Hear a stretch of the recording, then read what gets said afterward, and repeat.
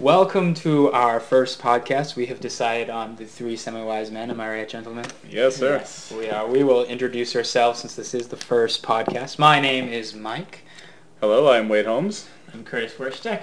And this is, yes. And we are going to be just going through the Bible and some of our thoughts for our semi-wisdom and hopefully filled with the rest by God's wisdom. So we hope you can get something out of this. Today we are starting with Romans. Nice theological book. Oh, I agree. I agree.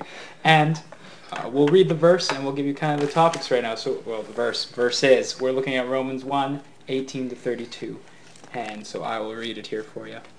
The wrath of God is being revealed from heaven against all the godlessness and wickedness of human beings who suppress the truth by their wickedness. Since what may be known about God is plain to them, because God has made it plain to them. For since the creation of the world, God's invisible qualities, his eternal power and divine nature, have been clearly seen, being understood from what has been made, so that people are without excuse. For although they knew God, they neither glorified him as God, nor gave thanks to him, but their thinking became futile, and their foolish hearts were darkened. Although they claimed to be wise, they became fools, and exchanged the glory of the immortal God for images made to look like mortal human beings, and birds, and animals, and reptiles. Therefore God gave them over in their sinful desires of their hearts to sexual impurity, for the degrading of their bodies with one another. They exchanged the truth about God for a lie, and worshipped and served created things rather than the Creator, who is forever praised. Amen. Because of this, God gave them over to their shameful lusts. Even their women exchanged natural sexual relations for unnatural ones. In the same way, the men also abandoned natural relations with women, and were inflamed with lust for one another. Men committed shameful acts with other men, and received in themselves the due penalty for their error. Furthermore, just as they did not think it worthwhile to retain the knowledge of God, so God gave them over to a depraved mind, so that they do what ought not to be done. They have become filled with every kind of wickedness, evil, greed, and depravity. They are full of envy, murder, strife, deceit, and malice. They are gossips, slanderers, God-haters, insolent, arrogant, and boastful. They invent ways of doing evil. They disobey their parents. They have no understanding, no fidelity, no love, no mercy. Although they know God's righteous decree, and that those who do such things deserve death, they not only continue to do these very things, but also approve of those who practice them. And our topic today for that is basically, does God still punish people for their sins? There's a few examples in the Bible itself that explains this, which I'm sure we'll touch on some. But does he still punish people today for their sins? And does he punish just Christians, or just non-Christians, or both? Or does he punish them just in hell or during this lifetime? It's kind of the three areas we're going for. I am going to be the prompter today, so that means if the conversation slows down a bit, I'll throw in questions, play devil advocate, which I love doing oh so much. Well, why don't we start with some examples from the Old Testament that we find, or not just the Old Testament, but within the Bible itself. Do we have any in our notes that we made that we thought of, or should I go with the one I had to start us off while you guys look through your notes? We can go with yours, but my thought always goes back to some of the cities that God would send his prophets to, because he was already planning to either destroy them, do whatever he had with them. But at the same time, the efforts of the prophets who went there changed the course of how that city went, because he got them to repent. I can't give a specific, for example, but well, I'm sure you do. A specific of that would be Nineveh, right? He had judgment and wrath was going to come upon it, but he sent Jonah to try to do it. And Jonah succeeded, though not in his own mind did Jonah succeed. And he saved that city from wrath. Well, that was a good first example. There you go. Also, another good example would obviously be the flood. Prime example of God just looking at the humans he created and seeing all the evil they did and deciding that there's no way he could have all this evil on his planet, so he just wiped them out. Yeah. Except for 8 people. And the end of that story is why I love rainbows. That is why I enjoy rainbows. Okay. Well, that's good, because then I can put into mine, which is kind of a segue between does God punish and how does he punish, that I found in Genesis 3. And it's Adam and Eve, so one of the first punishments in the sense that God lays out. and it's during the fall. And so I'll read in Genesis 3:16-19, kind of the punishment that he laid out to man and women, and skip out the snake. So to the woman he said, I will make your pains in childbearing very severe. With pain you will give birth to children. Your desire will be for your husband, and he will rule over you. To Adam he said, because you listened to your wife and ate from the tree about which I commanded you, you must not eat of it. Cursed is the ground because of you. Through painful toil you will eat of it all the days of your life. It will produce thorns and thistles for you, and you will eat the plants of the field. By the sweat of your brow you will eat your food until you return to the ground, since from it you were taken, for dust you are, and to dust you will return. And so he punishes them in that way for their first sin, and it contrasts a lot with the purpose that he originally gave both of them. To Adam, he created them to help him work in the garden, to name all the animals he brought him to, and to help work with him in the garden. And Adam's punishment is now this work is going to be harder than just having God's blessing with him. He's going to have to work hard to work the ground to get the food that he has. Eve was created to be man's helper, came out of man. So if she comes out of man, it says, do they join in one flesh when there's marriage? There's a kind of an equality there, right? They're working together. And now Eve's she's submitting to her husband. The man is being over Eve, and they're no longer that equal kind of helper out in that way. Well, see, it's interesting because this is the fall of man, essentially. This is when sin first comes into the world, because Adam and Eve went against what God had planned. So sin comes into the world because God can no longer be there because it's not completely holy. And it's interesting because I think a lot of people forget that this world is so bathed in sin, because there are glimmers of light. God does have his hand in a lot of different ways. And I think it's funny because when we think of punishment, we always think of something completely negative, because that's what a punishment is. Like growing up in school, you got punished for being bad. Same thing at home. But punishment from God can also lead to a lot of growth. Even if you just look at Jonah, even though he didn't accept what God had planned for him, when he ultimately did, a lot of good came from it. Myself, for example, whenever I felt that I was maybe not necessarily being punished, but I had something negative going on in my life, those are the biggest growing periods, because you can grow a lot from those kind of situations, and God puts them in your path because he knows through his grace and his love, and you trusting in that, you can get over that and become stronger for it. So I look at punishments in a bit of a different light than I think most people do, because I still try to find the positive in something negative, which is a healthy approach to life. I think why God punishes people depends on whether they're Christian or non-Christian, but if you look in the Bible, you see the ultimate reason for God allowing any kind of hardship or pain or punishment to enter anyone's life is just so that they'll ultimately get closer to God. And so, like you see that with how in Romans 2:2, it says, now that we know that God's judgment against those who do these things is based on truth. So when you, a mere man, okay, just a second. 2-3. Or do you show contempt for the riches of his kindness, tolerance, patience, not knowing that God's kindness leads you to repentance? But the whole reason why God doesn't just wipe us out at all is so he can show us his kindness, and ultimately that will that he wants us to get to know him. And like Wei was saying, with for Christians, you see that in Hebrews 12. He says, my sons, do not take light the Lord's discipline. Do not lose heart when the Lord rebukes you, because the Lord disciplines those he loves, and he punishes everyone he accepts as sons. Endure hardship as discipline. God is treating you as sons. So he's like, it's not just God's just wants to help you grow. He's treating you as if you're a son, as if you're part of his family. And so that's even more of a encouragement than that at the end of the day I'm going to be a better person, because I'm actually can go to God as my father and go, okay, what are you trying to teach me through this? So Yeah, so I think that quite covers that God does punish Christians, and then in the sense of that is much like the loving father that God is often used, or the loving father that's often used as a metaphor for God's love. The father punishes his children so that his children will learn how to become better people in a sense, and in this way draw them closer to God and grow stronger in their character in God. Now, what about non-Christians? Does he punish them with the same intent? Could God be, the metaphor of a loving father for God, be used with non-Christians? Because the verse you quoted, or the passage you quoted in Romans 12, about it is being... Hebrews 12. What did I say? Romans 12. Romans 12. Hebrews 12.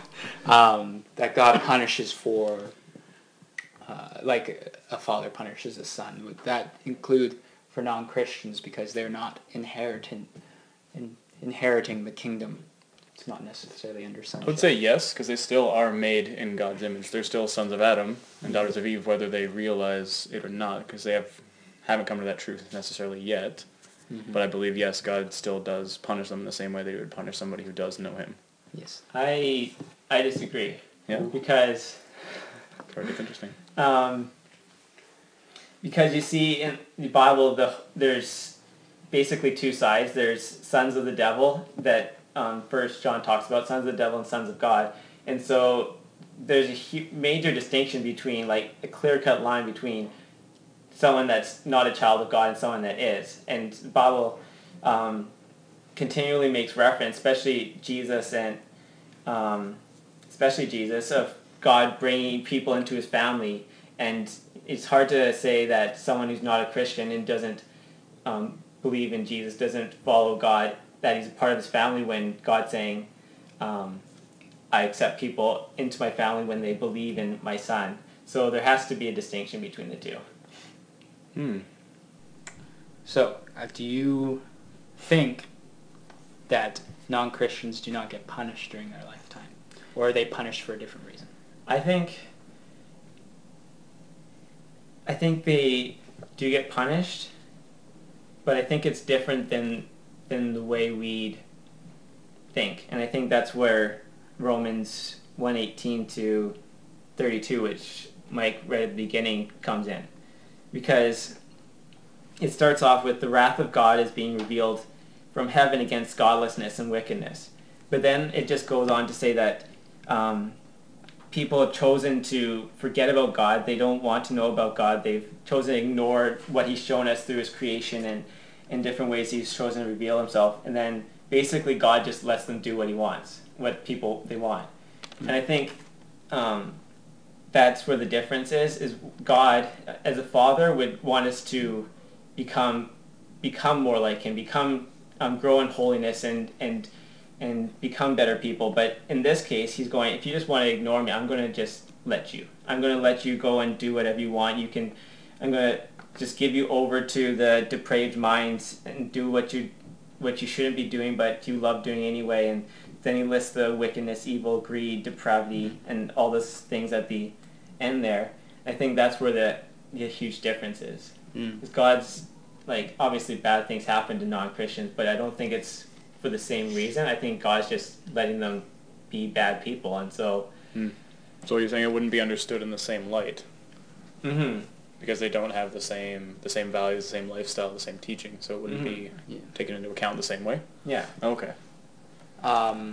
Would you say that Christians and non-Christians are both being punished the same, but the interpretation by the person is different? Or would you say Christians are punished in a different way rather than Christians just being... Say Christians have this idea, they have more knowledge about the Father because they have the Holy Spirit interpreting. So if they are doing what, say, their sinful desires, does God let those sinful desires, leave them to their sinful desires, but because of that Holy Spirit that's still within them, that helps them realize it more and so allow them to reform their character, and that's how they become closer to God? Whereas non-Christians don't have that Holy Spirit interpretation, so they're just, still in it, like the prodigal son kind of idea. Would you say that's kind of how it goes? Or would you say he doesn't really let Christians into their sinful desires, but punish them in a different way? Well, if we're talking about Christians, I don't believe anyone that God's called into his family, I don't believe God as the Father would let people go. And we see that with the prodigal son. So even if someone were to drift away, he'd be out there to chase them and get them back and draw them closer to himself. And I don't have references, but Jesus says that lots, where anyone that God's given me is never going to be let go. You get that? Mm-hmm. So as far as Christians go, God's not just going to let them, if he's really called them into his family, he's not just going to let them go. But on the other hand, for non-Christians, obviously non-Christians do become Christians all the time. We hear about people turning to Christ all the time. So I think that's where the Holy Spirit does come in, is that God's doesn't just let everyone just go. I think he is calling people out, and he's saying, I want you into my family. And that's where people like preaching and sharing the gospel and sharing what God is like and what Jesus did for them on the cross and stuff like that. I think that's where that plays a huge role, is that they hear that and they can respond to that, as opposed to just rejecting it. And yeah, to use a bit of a metaphor from Scripture, I think of Moses and the burning bush. I imagine God places about 1 million burning bushes in somebody's life just to call them towards him. It's kind of like the Holy Spirit tugs you in certain ways, but our heart's desire goes somewhere else, because our heart at that point is not fixed on God. So we're more focused on our sinful desires. I think it's something eventually clicks, something eventually hits home in the person's mind, and then that's when they start going towards God, and then they start realizing where they've been, where they should have been, and who they're going to be now through Christ. Well, I'm thinking about the God going out and pursuing people, Christians who have left. There's the parable that he uses, that the good shepherd would leave the 99 that have remained to find the one that's lost and bring it back. So that's more of that actively pursuing. But in the prodigal son, the father doesn't go out searching for his son. He is looking out the window every day waiting for his son to come back. But he doesn't purposely go out and approach him. And now the son you can't say is a representation of a non-Christian, because he was in the family before, so that would signify that he's a Christian. So with that in mind, how does that leave the argument of God actively pursuing Christians who have sinned and have gone into their sin? Well, because the Father knows all things, so he knows what we're going to experience when we go on that little, let's say, binge, for lack of a better word.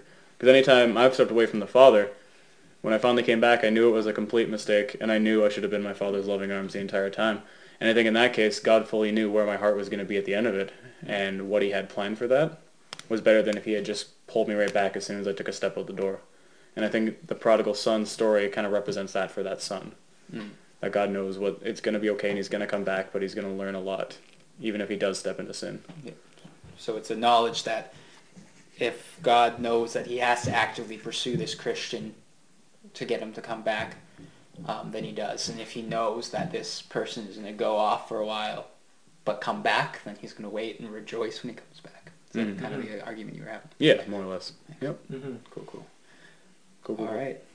So there we have non-Christians and Christians both getting punished, but with different goals in mind by God. Christians to reform their character, to bring them closer to God in that way, and non-Christians, he lets them go into their sin, but is still reaching out to them. Is that a fair enough synopsis? Am I missing anything on that? Yeah, I just want to add on to the punishment of that, because obviously the ultimate punishment for non-Christians is hell, and I just want to another verse in Romans 2. But because of your stubbornness and your unrepentant heart, you are storing up wrath against yourself for the day of God's wrath, when his righteous judgment will be revealed. And I think that's where it ultimately comes down to, is when God just lets people do whatever they want and live their sinful lives, that at the end of their lives, that's when his ultimate punishment is going to come in. And so all that bad stuff they've been doing is just storing up wrath against them. And God holds back his wrath, as I said before, with or do you show contempt for the riches of his kindness, tolerance, and patience, not realizing that God's kindness leads you towards repentance? And so the fact that God's letting you go about your life is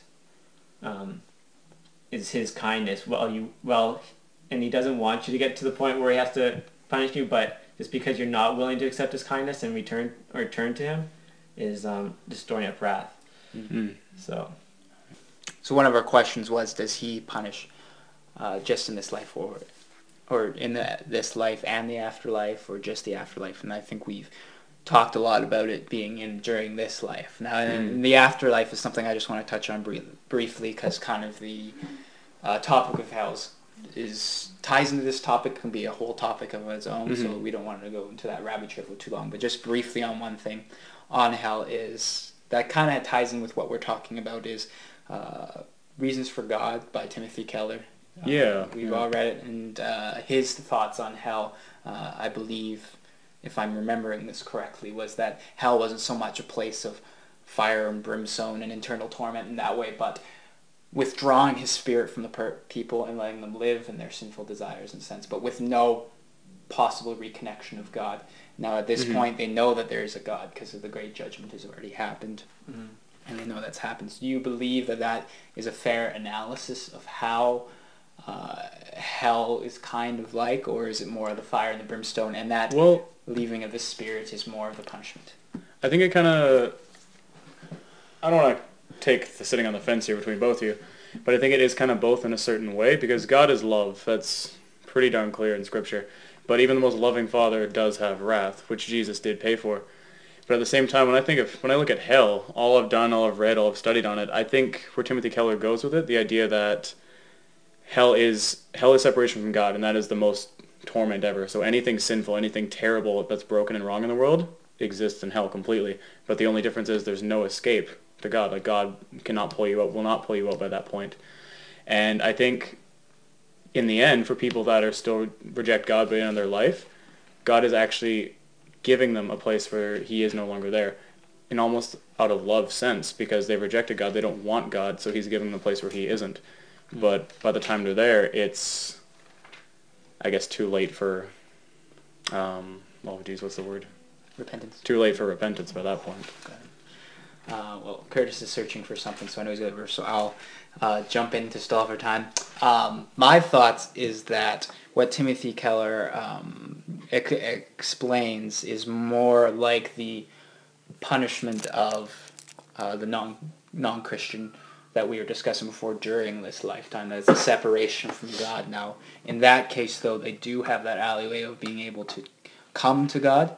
But I feel it's more of a description towards the punishment during this life, and that, like hell, obviously that separation is going to exist as well, but I think there's more punishment to that just because of the constant use of a lake of fire and stuff like that, and I don't think there has been any solid biblical analysis by other people about what that lake of fire is. So I know people have tried using it as saying that's a metaphor for something, but I don't think any of those kind of arguments have stood up. Do you find what you were looking for, Curtis? Mm-hmm. Okay. The main place where Timothy Keller gets his ideas about hell is from the parable of Lazarus, who is basically haven't had time to read this before, but where this guy dies and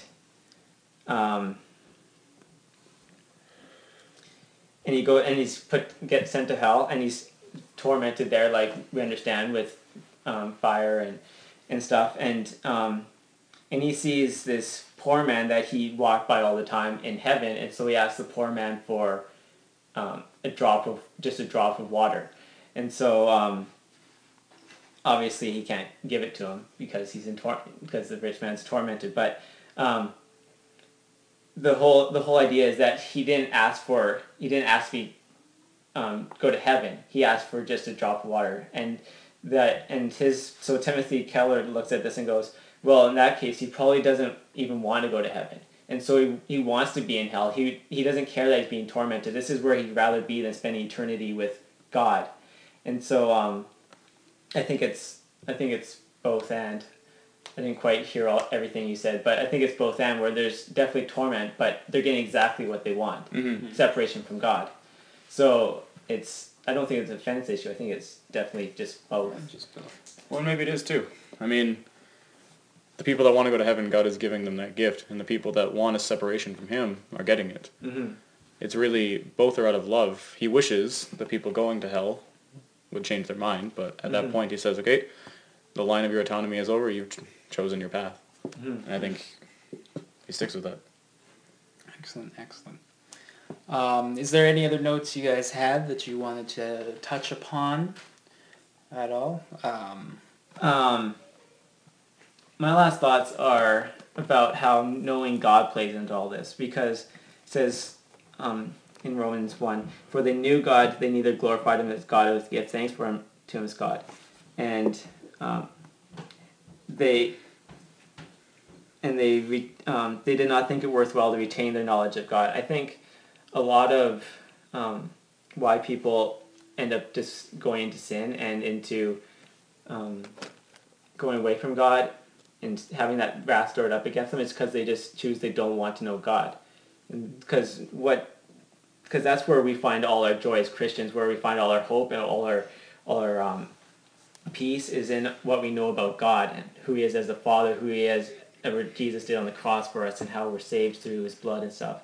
And so I think that knowledge is what is a huge part of why people do what they do. And even with the prodigal son, I think the reason why he left and then returned begging on his hands and knees is because he didn't know the Father like we think he would, being his son, right? So how we approach God, why we do the things that we do, why we sin the way we sin is, I think, a lot of because we just don't know God the way we should. And so that's why it's so important to get into the Bible and actually get to know God properly. So that's my final thoughts. Wait. Yes, my final thoughts I think would stem from Galatians 6:7. Paul tells us that whatever a man sows, he will also reap.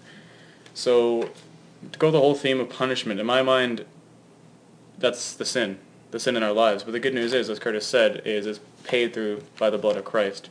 So the sins are paid for. So remember that, but also try your best to not continue in that sinful life. To step above it. Because the Holy Spirit's got your back. He's got your back. All right, that's the final thoughts from these two. We'll say goodbye now. This is Mike signing off. This is Wade Holmes. Take care. Curtis Burstick, have a good night. And hopefully we will see you in a couple weeks when we decide how long in between we're going to do this. But have a good night, everyone, or a day, if whatever you are on. And yes.